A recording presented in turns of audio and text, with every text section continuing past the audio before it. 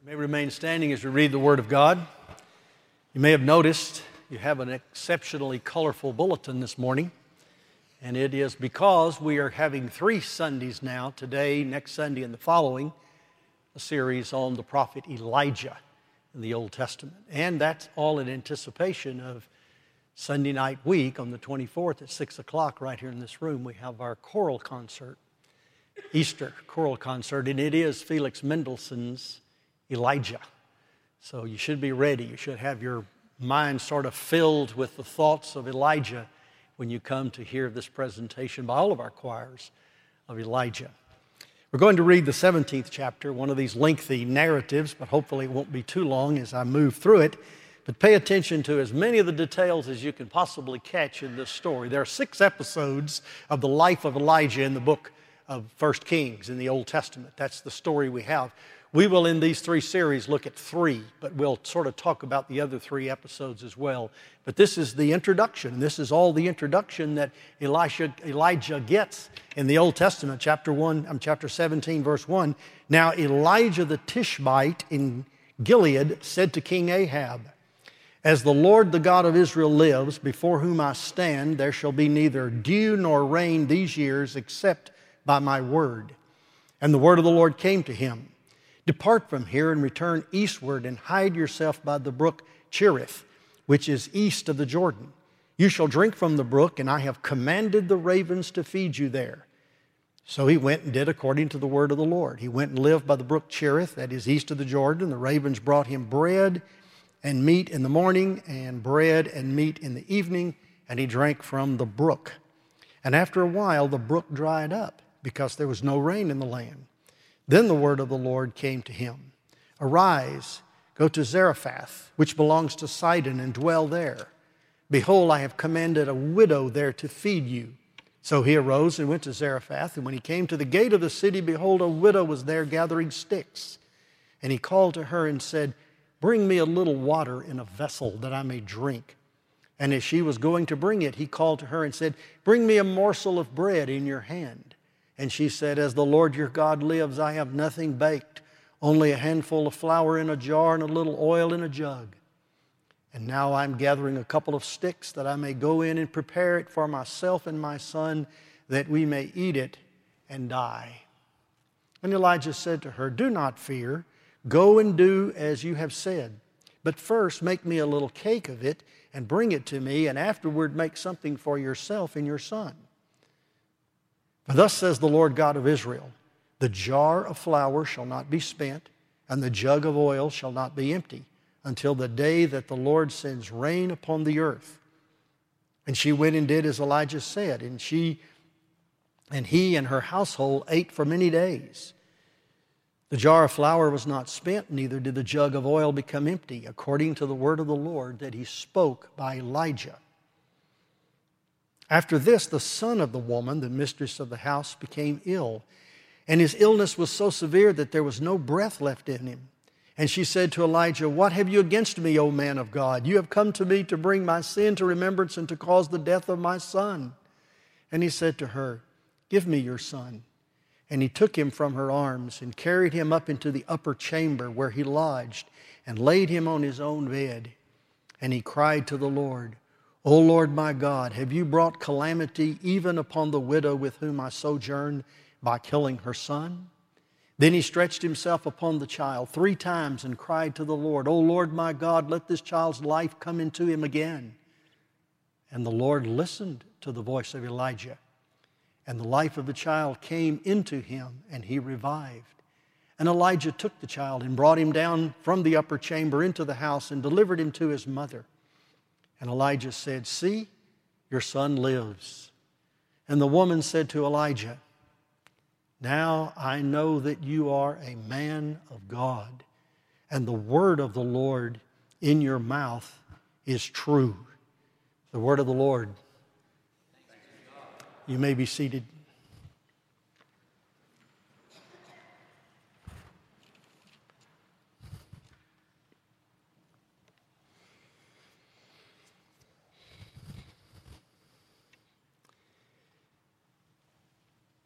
And so one day Elijah was reading the Holy Scriptures. What scriptures did Elijah have to read? Well, he had Moses. He had the book of the law. He probably had Joshua and Judges. He might have had an early draft of 1st and 2nd Samuel. He probably had the 5 books of the Psalms of David, probably the book of Proverbs, maybe the book of Job. These were the scriptures. Here's what Elijah represents in Scripture, and if you get this picture, it'll help you understand everything we'll say about Elijah.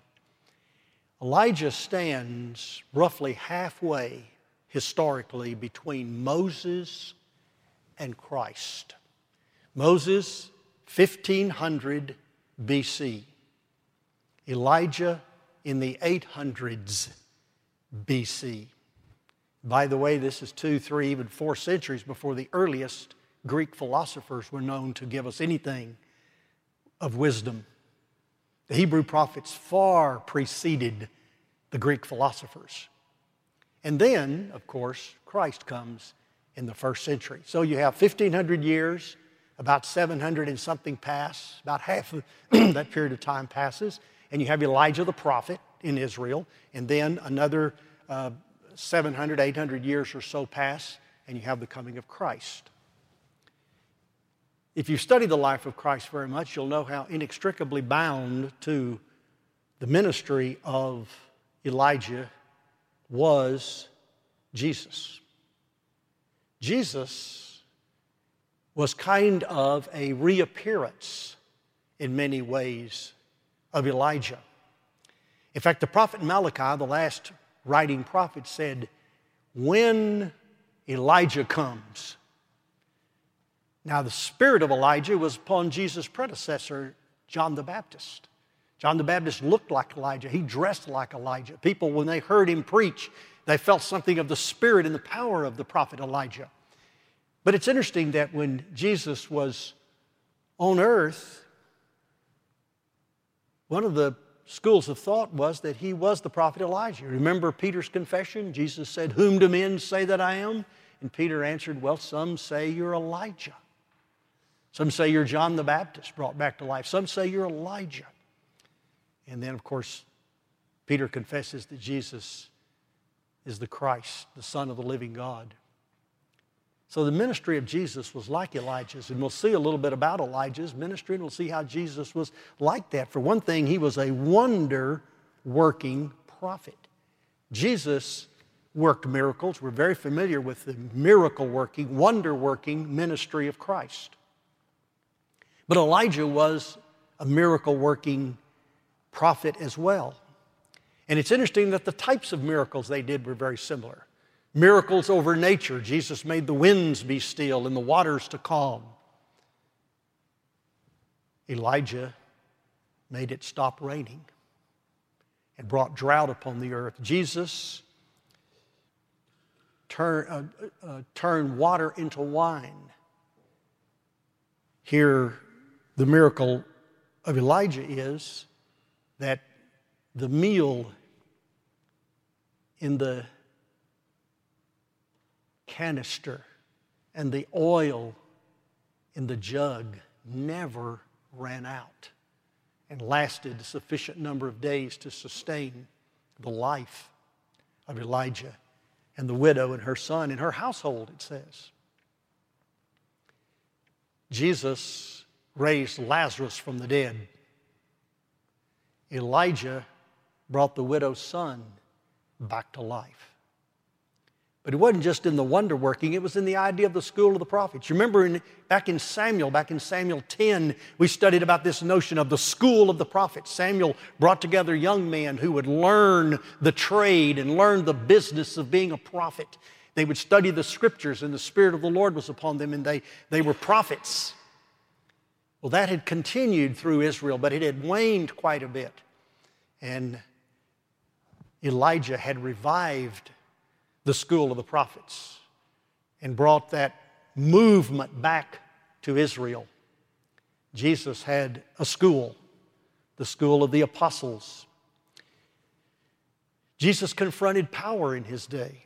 Jesus confronted the Herodian dynasty of Herod, and especially the Herodian Sadducees, the Sadducee party in Israel, which were in league with Herod.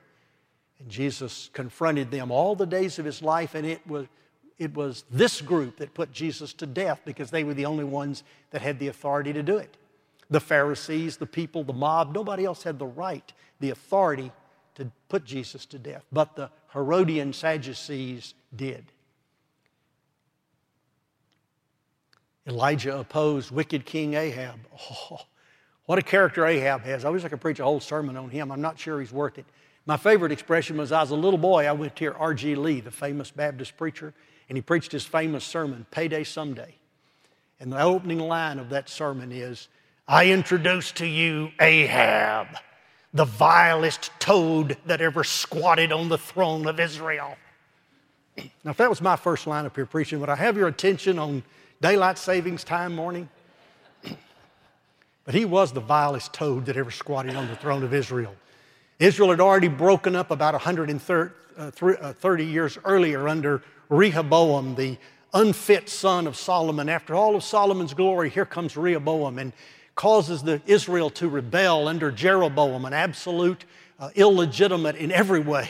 Illegitimate in his birth, illegitimate in his lineage, illegitimate in his nationality. He takes the people into rebel, and God gives him 10 tribes. Only the tribe of Judah and the cluster of Levites that stayed with Judah, only those 2 tribes survived. The other 10 of the 12 tribes went into the northern kingdom and were stayed there until the day of their captivity and never were reunited. And they had one dynasty after another. There was no king like in David, which we'll see in a few weeks. David's throne was established forever. There was no ruling dynasty except Omri, who was the general of a man who had usurped the throne for 2 years, Zimri, and he had been killed, assassinated. And so it was all kinds of treachery and assassination and wickedness in there. And not only that, Jeroboam the first had taken the people, when he split them off, he realized that if they went down to Jerusalem to worship, they would stay loyal to David in the house of Judah. And so he made for them, Jeroboam did, he made for them worship centers in the north in Dan and in the south in Bethel. And as the dynasties came and went, and as all of that nasty things progressed over 1 1/3 centuries, there came to the throne the son of Omri, Ahab. And Ahab was wicked enough, but to multiply his wickedness, he married the worst female human that's ever lived, Jezebel, a Sidonian princess who was a devotee to the worship of the god Baal. Now, next Sunday we're going to talk all about Baal, and we're going to show you that Baal is nothing different than the modern culture in America. I wished I could get on that right now, but I can't. Save it for next week. It never changes. The whole point of the prophets in the Old Testament is centuries of human history pointing to the reality that there is a God in Israel. A lot of people today say, where's the proof of God? I don't know. God gave hundreds of years, and this is the witness, the inscripturated narratives of miracle after miracle, sign after sign, indication after indication, proof after proof, that there was a supreme being that governed all of the earth. If I witnessed to thousands of years and multiple generations of my reality, at some point I think they've got it by now. The Lord doesn't need to show up and prove to you that He's God. He has proven over the centuries by miracle and wonder to countless prophets and people and kings that He is. He exists. And He is who He is. And if you don't believe the witness, then you won't believe someone that rises from the dead to tell you about God. That's what Jesus told the rich man and Lazarus. He said, if they don't believe Moses and the prophets, they won't believe someone that rises from the dead. And the greatest proof of the living God is the living Christ. That's what you have over and over and over here is these stories of these incidences and these episodes and these crises, and God manifested Himself and delivering and working within the ordinary affairs of man to bring about extraordinary signs and wonders. That's what it's all about. And there's this connection between Elijah, the wonder-working prophet, and Christ, the Son. But here's the main connection. They're both a continuation of Moses. I was struck. Look at that picture. When I walked in this morning, looked up here, that's Moses holding his hand out over the Red Sea. You know, on the other hand, which you can't see, it's probably got the rod in it. That's Moses. No, that's Elijah. That's the depiction of Elijah. There wasn't a lot of difference because they both were wonder workers. They were both God's people. One was the lawgiver, Moses, and the other, Elijah, was the law enforcer. He was the one that came to drive home the law of God. One of the horrible things that Jeroboam I did and that Rehoboam did was they took away all of Israel's mediation. Many times in this pulpit I've emphasized the absolute importance of mediatorial work. Somebody to stand in the middle. That's what Christ is. He's our mediator between God and man. Is Christ, and He mediates as prophet. He mediates as priest. He mediates as king. But in taking the kingship away from Judah and splitting it off into the northern kingdom, Jeroboam I and later Ahab severed God's people from the mediators. They didn't have the temple. It was in Jerusalem. They didn't have the priesthood. It served in the southern kingdom in Jerusalem for the most part. There were a few scattered priests around, but not very many. They had cut off the worship of the people, the priest, and the temple. The only thing the northern kingdom had its entire existence, the only mediation they had, the only conduit to God's will and God's word, the only reminder that there's a God in Israel, came from the prophets. And there were few of those. The school of the prophets, Elijah, then Elisha, and then working its way down. The last of the writing of the prophets that became the writing prophets to the northern kingdom were Amos and Hosea. All the other prophets prophesied to the southern kingdom. Ezekiel and Jeremiah and Isaiah and Zephaniah and all the rest of them. And then the latter prophets did what they needed to do in the book of the 12 to the group of people that came back from Babylonian captivity. The northern kingdom was bereft of the Spirit of God, the spirit of prophecy, orthodox worship. That was bad enough to be there was a famine of godliness in the land a long time before there was a famine that came from the drought. But they had imported the false religion, which I said we'll talk a little bit more about next week. Horrible, horrible substitute for the true religion. So a little bit of introduction. Let me just make a couple of comments. I said Elijah, who was a lot like Moses and was a disciple of Moses, was reading the scriptures one day. He's living in the land. He's watching what old King Ahab is doing. He's seeing how the people are living. He's witnessing the abominations one after another. He's living to some extent in a wary fear of Queen Jezebel, who's vowed to kill all the prophets of Israel that she possibly can kill. He's reading Deuteronomy 11 more than likely, because listen to it. If you will indeed obey my commandments that I command you today, to love the Lord your God and to serve Him with all your heart and with all your soul, He will give the rain for you in your land in its season, the early rain and the latter rain, that you may gather in your grain and your wine and your oil. And He will give grass to your fields for your livestock, and you shall eat and be full. Take care lest your heart be deceived, and you turn aside and serve other gods and worship them. Then the anger of the Lord will be kindled against you, and He will shut up the heavens, so there will be no rain. And the land will yield no fruit, and you will perish quickly off the good land that the Lord is giving you. That's Moses. Elijah reads it. He sees what it is. And if there ever was a man fervent in prayer, James tells us in the end of his little epistle in the New Testament, he prayed fervently. And there was no rain. The reason there was no rain is the prophet of God knew that God's people had to be brought to their knees again.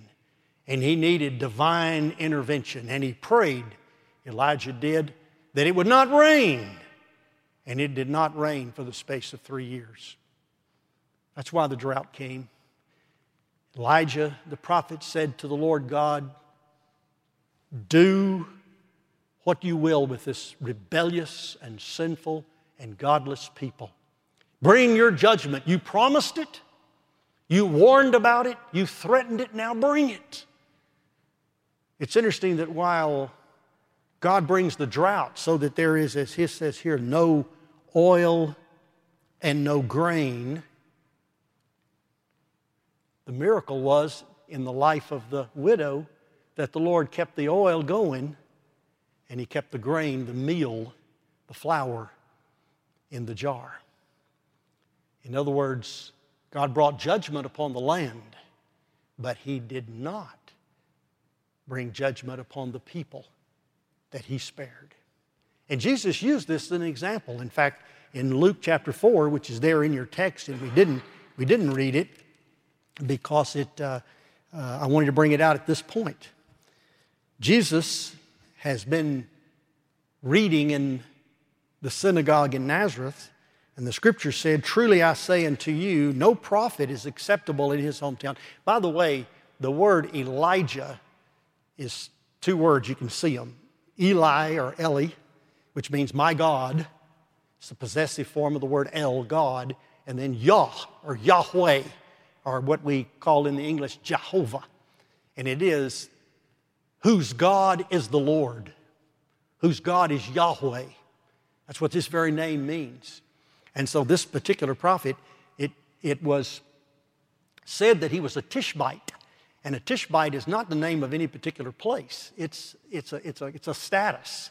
He was a sojourner. He was a settler in the land of Gilead, which is the land on the east side of the Jordan River. So Elijah was a pilgrim in the land. He was brought in there by God and brought over into the northern kingdom to preach to them, much like Jonah was taken to Nineveh. And Jesus now is adopting that same view of international prophecy, that the gospel goes to the whole world regardless of the nationality. It moves beyond the bounds of Israel. And so Jesus said a prophet is acceptable in his own hometown, but in truth I tell you there were many widows in Israel in the days of Elijah when the heavens were shut up there. 3 years and 6 months that a great famine came over all the land, and Elijah was sent to none of them, none of the widows of Israel, but came to Zarephath in the land of Sidon, which is Tyre and Sidon. This is a village between those 2 major cities in what back then was Phoenicia, today the modern state of Lebanon, as a woman who was a widow, and there the Lord ministered. It's interesting that when the Lord read the scriptures, here was their reaction. And all spoke well of him and marveled at the gracious words that were coming from his mouth. There's a sweetness to Jesus reading the Word of God. I loved it. It soothed the hearts. It was priestly. It was comforting. It was Bible reading for their soul. But then when he started talking about Elijah's ministry and God's taking the gospel to whom he will, God saving through the famine those whom he will, notice the reaction to that sermon. When they heard these things, all in the synagogue were filled with wrath. They rose up and down and drove him out of the town and brought him to the brow of the hill on which their town was built so that they could throw him down the cliff.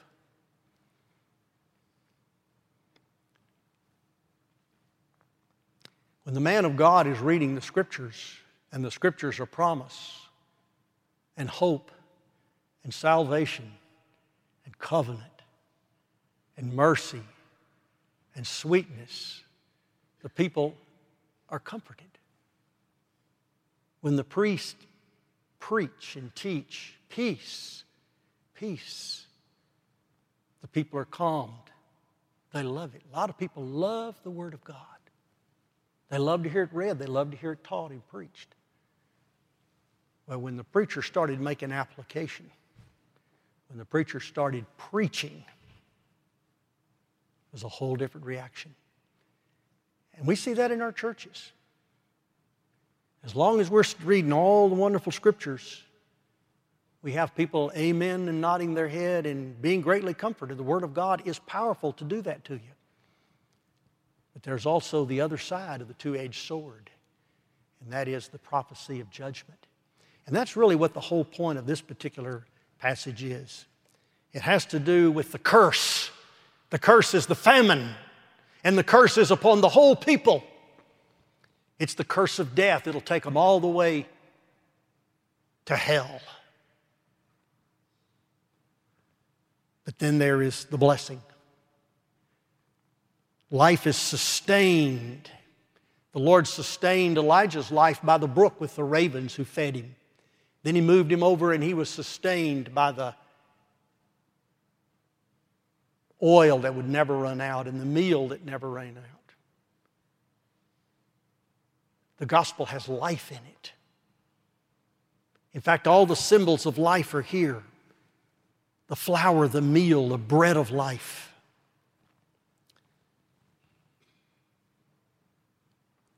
The water of life. Bring me to drink, said Elijah. And the oil, the pouring out of the Holy Spirit, the new birth, the regeneration, the bringing from death to life. And we have in the picture, in the story, not just the sustaining of life, but the restoring of life. Bringing back to life in the case of the son. Elijah prayed again. Next week we look at the prophets of Baal, and later we'll see that that's what got Elijah by. Powerful prophet, Bible scholar, hard-nosed preacher, great teacher, powerful man, the highest peak of God's Word from the days of Moses to the days of Christ. But it was prayer. Prayer drove him to his knees. And the Bible says there that God, did you catch that little phrase? I told you to pay attention to the details. God listened to him. The fervent, effectual prayer of a righteous man availeth much. Do we have this kind of power in our lives? Through prayer? Do we have this kind of power in our lives with faith in God? Do we believe that He is and that He is a rewarder of those that diligently seek Him? Do we seek the Lord while He may be found? Do we call upon Him while He is near? And do we have the power in our lives to sustain us? But more importantly, do you have the power in your life to raise you from the dead? Spiritually, in regeneration. Physically, in bodily resurrection. Jesus' whole ministry, I am come that they may have life. He that hath the Son hath life. This is life eternal, that they may know Thee, the only true God, and Jesus the Christ whom You have sent. Those were the prayers of Christ, that you would come to know Him and come to be His, and you would have this bestowal of eternal life. God so loved the world that He gave His Son, that whoever believes in Him would not perish, the curse of death, the famine, the drought without the water of life, but have everlasting life. In fact, there'd be within you a well, a spring, springing up, a well of water springing up to everlasting life.